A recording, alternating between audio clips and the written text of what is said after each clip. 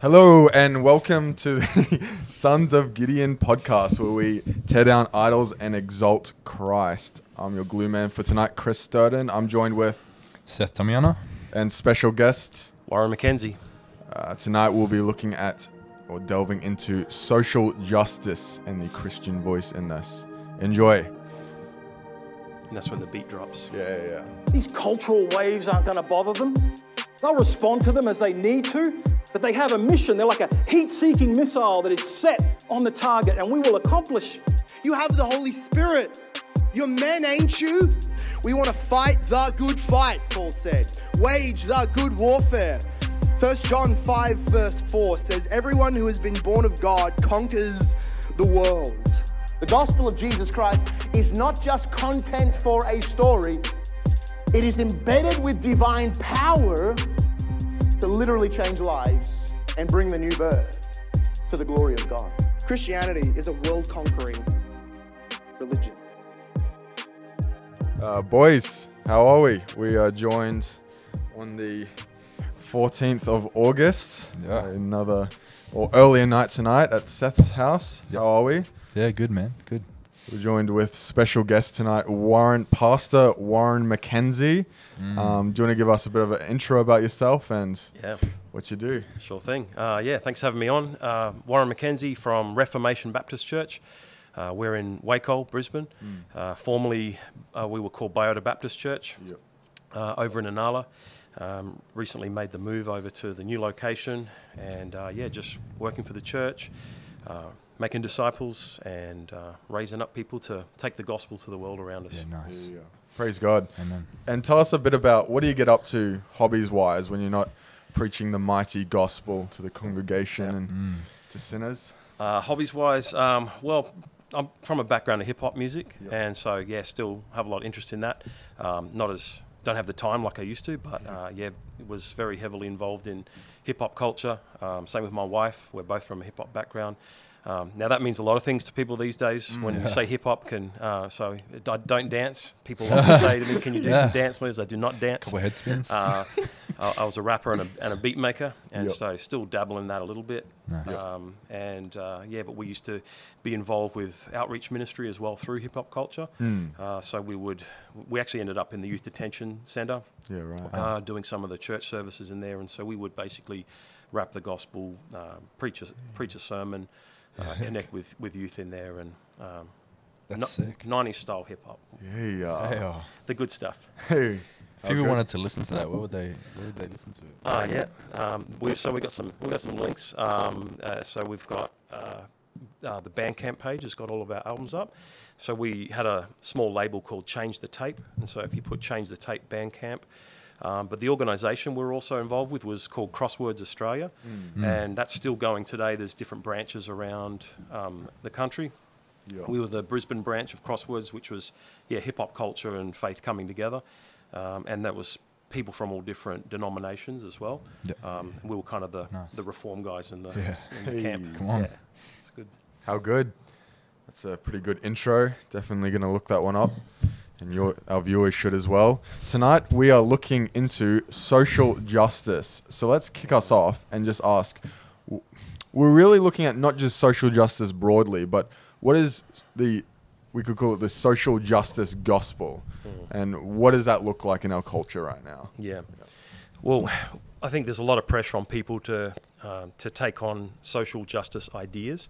And the issue with this is that it elevates these social justice issues over the biblical gospel, over the true gospel. Yep.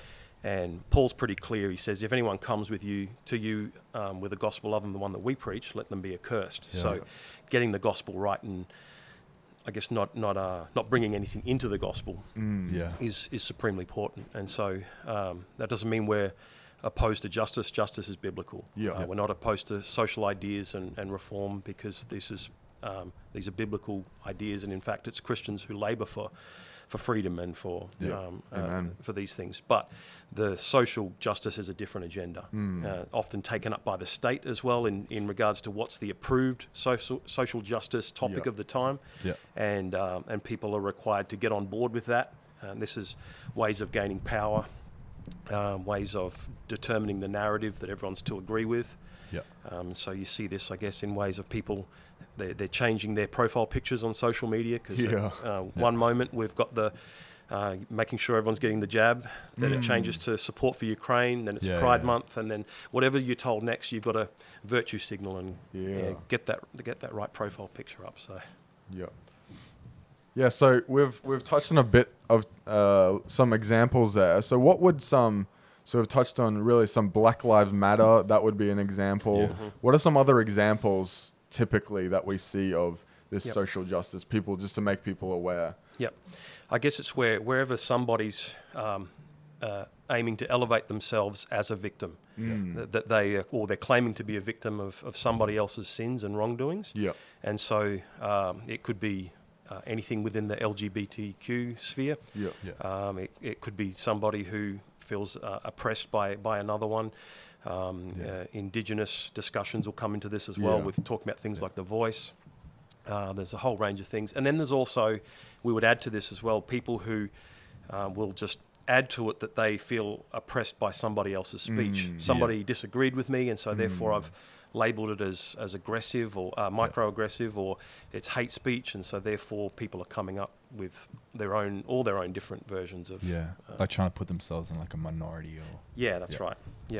And they need to receive justice for that, and bring somebody else needs to be brought down and brought to repent of that and pay for that. And So, and it's not even just people. I know there's a big push. It's pretty old now, like from the 60s and 70s, we'll look at that, but even like vegans and the big push for animal rights, or I see a lot of people really think they're getting on it when they're, the anti-whaling or sea shepherd or these type. They make that their identity. So we'd ask the question, we've talked about it a bit already, but is it biblical? And we look in James 1, faith without works is dead. Right. What would the biblical answer to this be, saying, well, that's not the gospel? Should we just do no social work? Or and this is where I think some of the danger is for Christians to get tempted, because caring for people who are needy is biblical. And so we are required as a response to being saved by the grace of God that we go on to have lives that have good works and deeds, to care for the oppressed, those who are needing assistance. So absolutely biblical grounds. We think of Micah 6:8 to walk with your God humbly. I'll just bring the verse up in front of me actually. Micah 6:8 is, he has told you, O man, what is good, and what does the Lord require of you but to do justice, love kindness, and to walk humbly with your God. So we see the instructions throughout Scripture, of course. And so the basis of it is, we do as Christians want to care for people's needs, but we want to determine what is the gospel. What is the heart of the issue of what people need to hear and know to be saved, because a person's biggest issue is their sin problem. A person's biggest issue is not the sins that have been committed by others to them, the things that have happened to them. It's their own sin that is preventing them to have a right relationship with the true and living God. So therefore, the personal sins, our own sins, need to be addressed. So where do you think this came from, this big push to elevate social justice issues over the gospel, especially within Christian circles? Where do you think it comes from? Does it come from pagan worldview, or is it just liberal Christianity?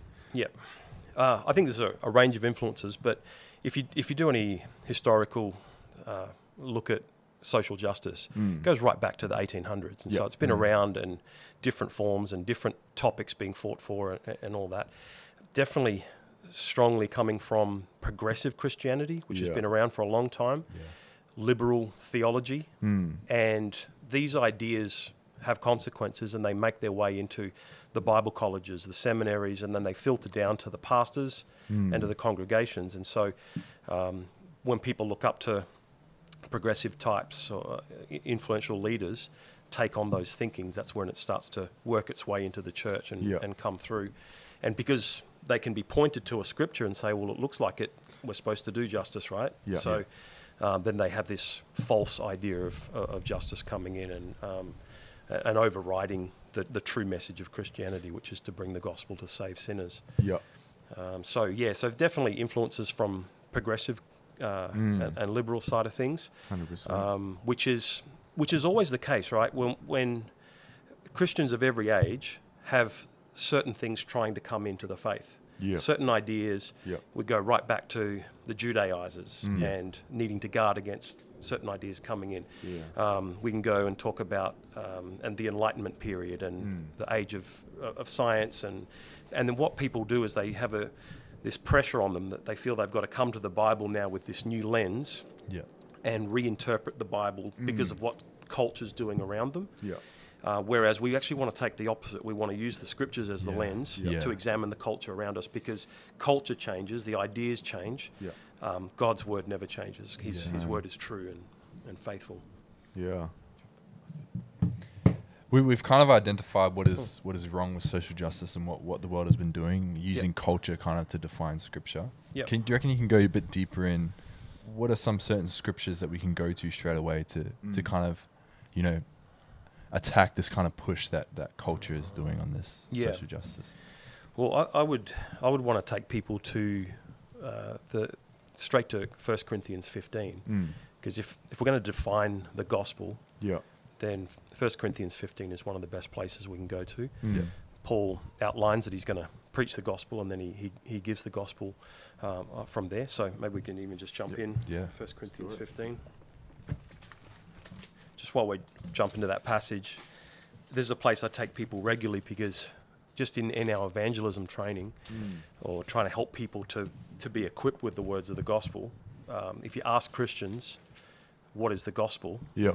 Often they get stumped, and they can get there with some prompting and some Yeah. help.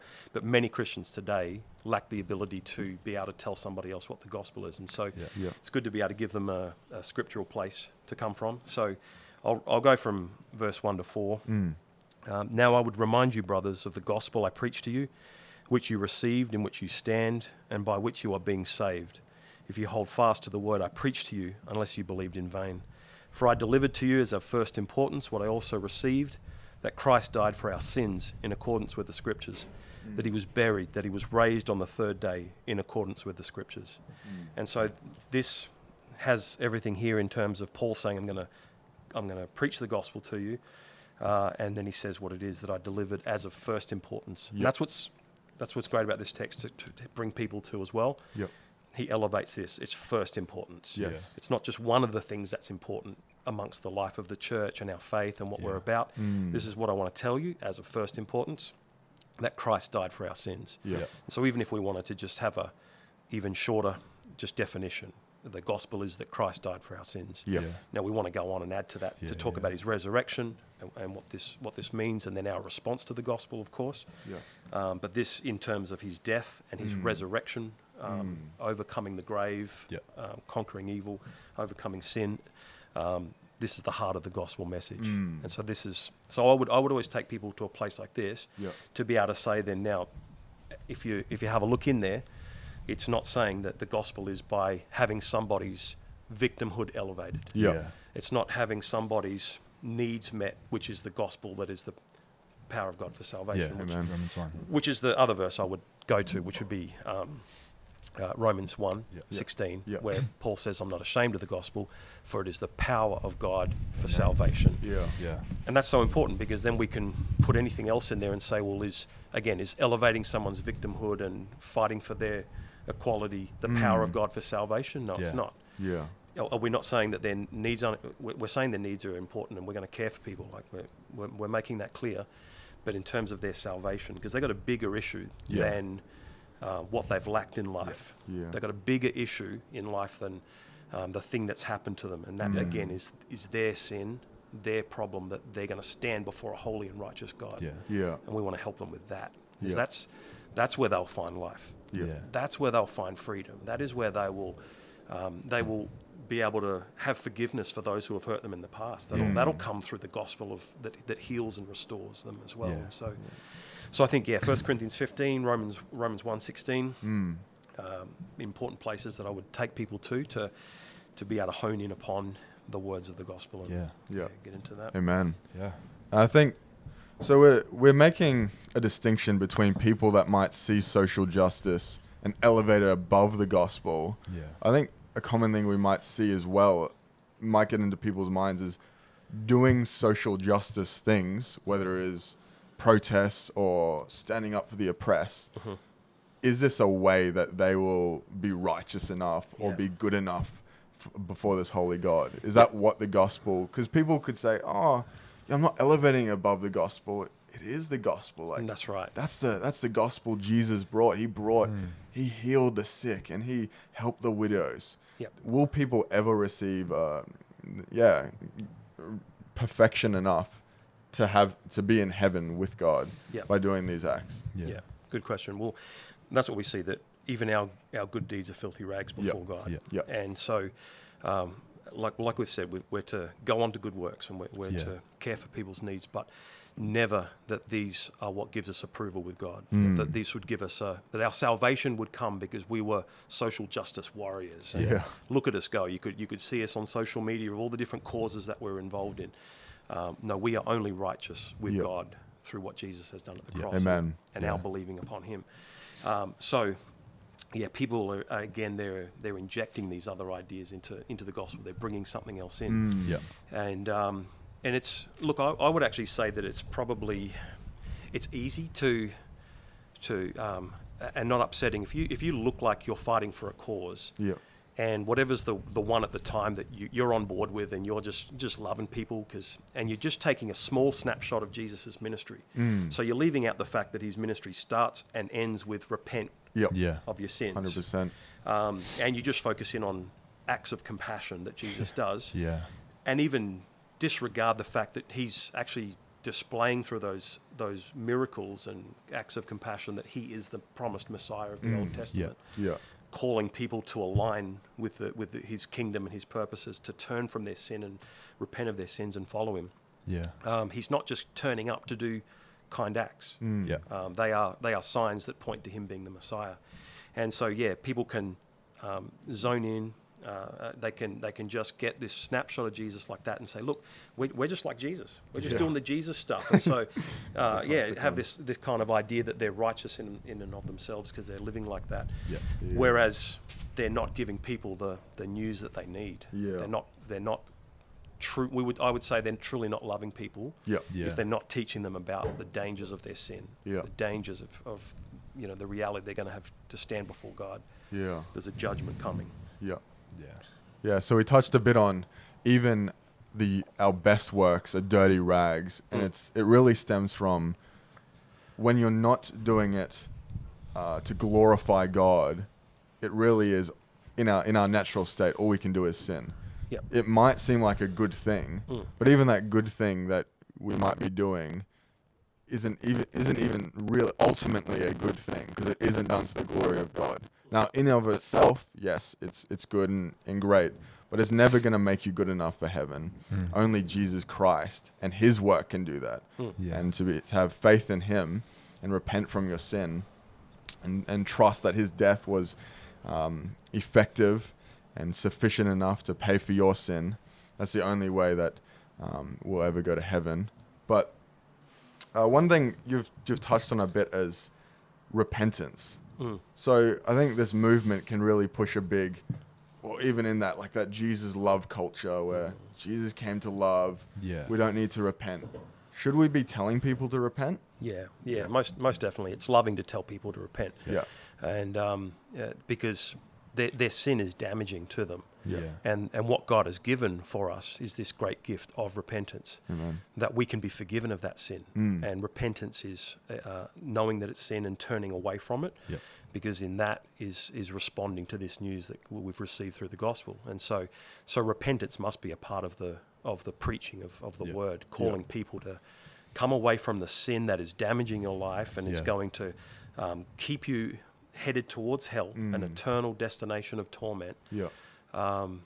We instruct you to repent. And if we're talking about being like Jesus, and if that's the model which we're going for, and so we're on board with the idea of being like Jesus, like we're talking about here, then Jesus tells people to repent.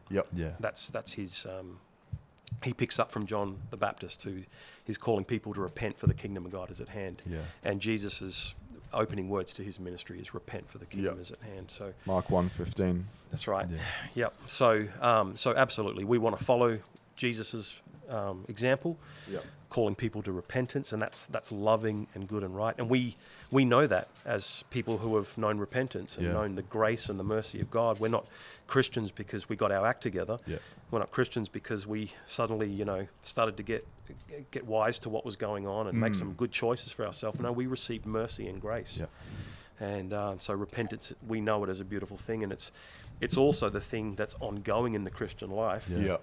Because we still sin and wrestle against the flesh and have to put sin to death. And so repentance is the ongoing lifestyle of the Christian now, that we turn back again to God. We align again with his way and his purposes.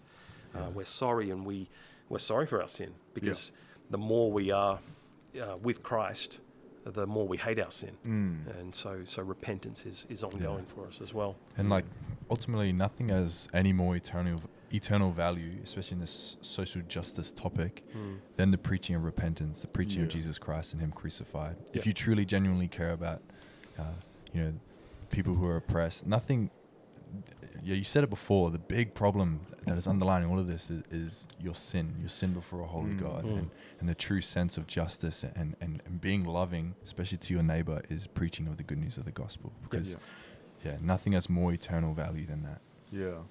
And as Christians, it's such a beautiful thing that we can actually define what love is. Love delights in truth. We can go to 1 Corinthians 13. That's a big love passage everyone loves at their weddings. But if you're out here and you just think, well, I'm just being loving by saving the whales. Well, okay, do you define that as love? Well, Hitler thought he was loving in what he was doing. So if love's just subjective now, anything can be love. And this is wishy-washy. We get a huge problem. But we have an objective standard, and is the solid rock that is the word of God. And we can define what love is, and that's repentance. Repentance is the most loving thing we can preach to our brothers and sisters. But probably one thing that people might be thinking is, we're three white males. Warren, you're a older white male, bald as well. How can you be telling people what love is, what makes them good enough for heaven? They should be repenting. What makes you be able to say this? Well, because we're not coming up with our definition of love, like you've mentioned here. So, and that's where the problem is. Like you've stated, that if everyone's just coming up with their own version of it, then we have no definition for it. We've just got personal opinions on it. So we come to the Word of God, and we can't separate love from truth. So we're defining love by the words that come from the author of the scriptures, who himself is defined as love. And so therefore we have to take God's word to help us have any understanding of what love is. Otherwise it's just personal opinion. It's just feelings which go up and down every week. The way somebody feels about something that they love one moment is they don't love it the next. And so it's fleeting. But we find that definition of true love coming from God and from His Word as He defines it. So therefore, when we speak to somebody else and they might say, well, you don't have a position, well, we're relaying the words of God to them. It's not as though I'm speaking from my experience as a white male. I'm speaking as a spokesperson of the living words of God, relaying that information. And the key with this is that the truth is universal. Amen. And so therefore, what I'm saying to them, or saying to myself and saying to my congregation, is the standard of truth that applies to all of us. And this is how we determine what is true. We have a universal standard. There is absolute truth because we have a God who gives that truth to us. And so it's a conveying of truth. It's not a me telling somebody else my version of events and my opinions on it. I want to be the spokesperson for God. I want to be the mouthpiece to say, hey, God's plan of love is so much better than the worldly definition. It's so much better than the ideas that you've got about love, and your own feelings that are up and down.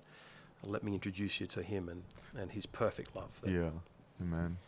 And I think that's the trap for churches, because there's this pressure on churches to keep up with the times. Yeah. And like I said 100%. before, every age has got this pressure to keep up with the times. Whatever's going on in the cultural, it's kind of easy to fall into this worldly version of love and just say, well, yeah, Jesus is love, so we're just going to have a very loose definition of it, and come to our church, or we're just gonna love you. Yep. Well, that Love on ya. love on you. I hate that phrase. It's so gross. Do that somewhere else. Yeah. So, and look, you can actually take that model. Yeah. We're just here to love people, and you can keep your church. You can keep out of trouble. Yep. Because you're just keeping up with, Yeah. okay, look, I'm not going to get in trouble because I can just say at the end of the day I was just loving everyone, Yeah. loving them for who they were. Yeah. Whatever sin they were engaged with. Hey, I just wanted to love them for who they were. That's not loving somebody, Yeah. allowing them to continue to hell. Yeah. Not warning them of the dangers of their sin. Yeah. And so I would say it's the opposite of It's that. almost patting them on their back as they Yeah. walk to hell. And it's churches self-preserving. Yeah. It's them going, this is how we're going to just keep our nose clean, and we're just going to come to this small part of compassion and kindness, and have version like that. And so if churches are only preaching, it's a truncated gospel. It's really just a shorter version. It's just not telling the full story of the gospel. Yeah. Withholding sin, withholding repentance and judgment. Then with that kind of preaching, you can get people to behave nicer in a church. And so you could probably have a community of people who come together who are instructed with the morals and the values of Christianity and are told to love each other. And people can put that into practice and have better moral behavior. You can also fill rosters with that sort of stuff as well. So you can preach that kind of thing and just say, hey, we're here to serve like Jesus because he came to serve. So we're just going to, and that can be your two things of your church, loving like Jesus and serving like Jesus. But again, just a very narrow view of that. And so you can have rosters, can all look like it's happening, but nobody's getting saved because nobody's hearing the true gospel that redeems souls from the pit of hell. So we want to return people to the scriptures, which is reformation, right? It's taking people back to the true word of God and bringing reform. Yeah. That's so important to hear because it's so much bigger than just Christians might be hearing, oh, I'm not part of that social justice thing, but there are so many huge churches we know in Brisbane because we've been part of them. That is exactly that. They are just full of sinners that are going to hell. Like we're all sinners, but at least we have union with Christ and an assurance that we can go to heaven because of his work.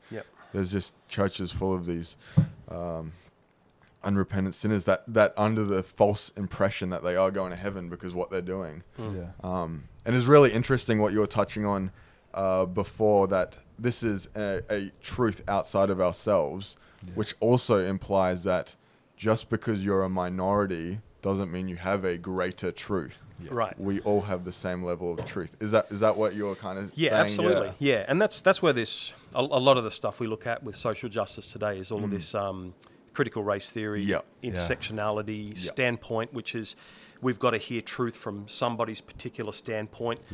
No, we don't. We've got the truth from the Word of God, which applies to everybody in their own context. And so that doesn't mean that we're not hearing about people's experiences or understanding cultural backgrounds and things like that as part of our fellowship and growing together and all that sort of stuff. But we're not elevating them to be the place where we're getting the truth from for being able to know how to proceed forward. No, we come to the words given to us by God that are true and accurate and that equip us for all of life. And so this intersectionality is where you've got multiple levels of victimhood, and so that raises up your importance because not only have you got one type of victimhood going on, you've been oppressed by multiple groups, and so therefore we've got to hear from you even more than we hear from others. And so we just want to be able to just steer people away from that being the place that they get truth from, to get the right view of justice, the right view of preaching the good news to people that brings people into the fold together. And then we grow and being sanctified by God. He's got great plans and purposes for us in his kingdom to work together, to labor, and we get to let go of, and we get healing from past hurts once we come into the kingdom of God through the gospel. Yeah. Amen. So I think we'll wrap up. But if anyone's listening to this and they've realized they've been trying to relate to God on what we would call a works-based position, where you're trying to do all these good things and you're trying, I'm getting closer to God, or I can make my way to heaven. Yeah. What would the reality or the truth of the gospel and the good news of the gospel be, Seth? Yeah, cease your doing, all is done. Christ has done it. It is finished was his words on the cross, meaning that the debt and penalty in which you had merited for yourself was paid for fully upon the cross. It's a simple act of just believing in your heart and confessing in your mouth that he is Lord, that he died on your behalf and bore the punishment that was worthy and that was due unto you for every single sin that you commit, that he paid it all upon that cross. It was a perfect atonement that day. And then when he rose, it was just, now we know now that we are simply saved by faith. We, just as our status before Christ was dead, now that we are in Christ, it is justified. We move on from that now, and we're in the process of sanctification. But the simple gospel call for those who are listening to this, who still think that, I can just be a good person, I just need to put this away, I need to stop doing this, and I feel like I'll be a better person, especially a vessel for God to look upon me and say, yeah, good job. No, that standard was infinite, and that standard was paid by Christ. And that, the simple call of the gospel is that you repent of your sins and believe in Jesus Christ.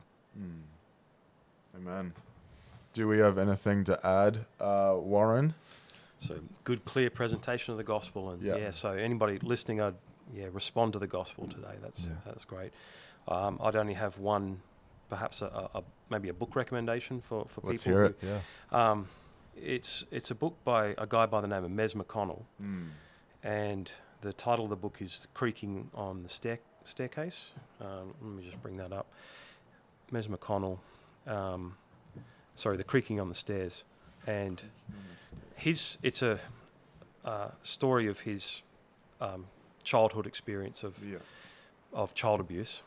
He had over 10 years of abuse.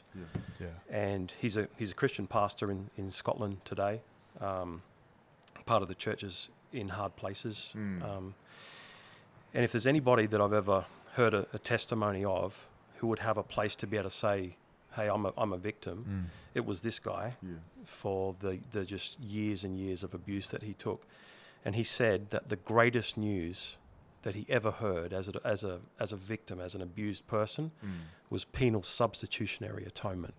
The fact that Christ paid his penalty, that Christ was a substitute for his sins. Because although Mez can talk about the sins that happened to him, and he can talk about them at great length, he's able to turn and say, but I have my own sins.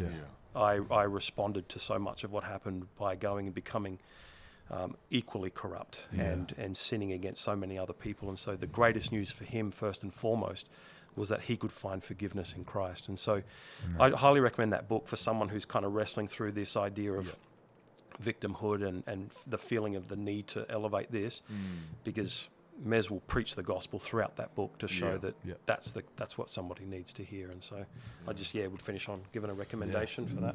Yeah, how good. Definitely one to read, purchase. I'm sure local bookstores have it. Yep. Koorong. Yeah, you can get it at Koorong or Amazon Australia. You can grab the Armory plug. They might even stock it soon. It's a heavy read. It's difficult chapters. Like I think the blurb on the front says, "This is the worst book that I've ever read." This is what someone's giving us. This is the worst book I've ever read. Everyone should go and read it. Like it's really confronting. But what he does is, after giving you some of the horrible stuff that he's been through, he gives you a couple of chapters of the gospel. He starts opening you up to it. And so you have these breathing moments where you get to see dark and light. And so, it's great on that level. The creeping on the stairs. Creaking on the stairs, Creaking on the stairs, okay. How good. Well, that is a wrap. We've had some, how would Ruben say? Food for thought. Food for thought, cake for consumption. Tonight, unfortunately, our brother triple booked himself. So we have the gracious Jordan. Behind the camera. I can't say his last name, so I won't. Shout out to him doing all our tech. He's also the one that made all our beats. So you like that intro? Hit him up. He's single too. He's single. Very much so. Reformed ladies. Come to Stand Firm Conference. Warren McKenzie will be one of our conference speakers there. If you found this podcast entertaining, be ready for Stand Firm. Yeah, definitely. Get your tickets on there. It's going to be a big one. We have a speaker from America, some awesome, unreal talent from Brisbane that God's blessed us with. If you want to go on Stand Firm 2022, Warren did a lecture on, or a presentation on, the Christian response to critical race theory, or CRT. That stuff we're talking about there. If you want a really good, almost, even as a beginner, if you've never heard or you've never studied sociology or anything like this, you can watch that and you'll get a broad overview of it and the Christian response to it, because it really is needed in our time where it's just, you know, the school system is just teaching this into children, and this is all people know. That's all. That's just think, oh, that's just the way things are, where it really isn't. And as Christians, we need to stand firm, wink, wink, and Take action. Bit of plug. on these issues. So definitely look that up, Pastor Warren McKenzie, and Reformation Bible Church. It's been a pleasure. Thanks, fellas. Gee-oo.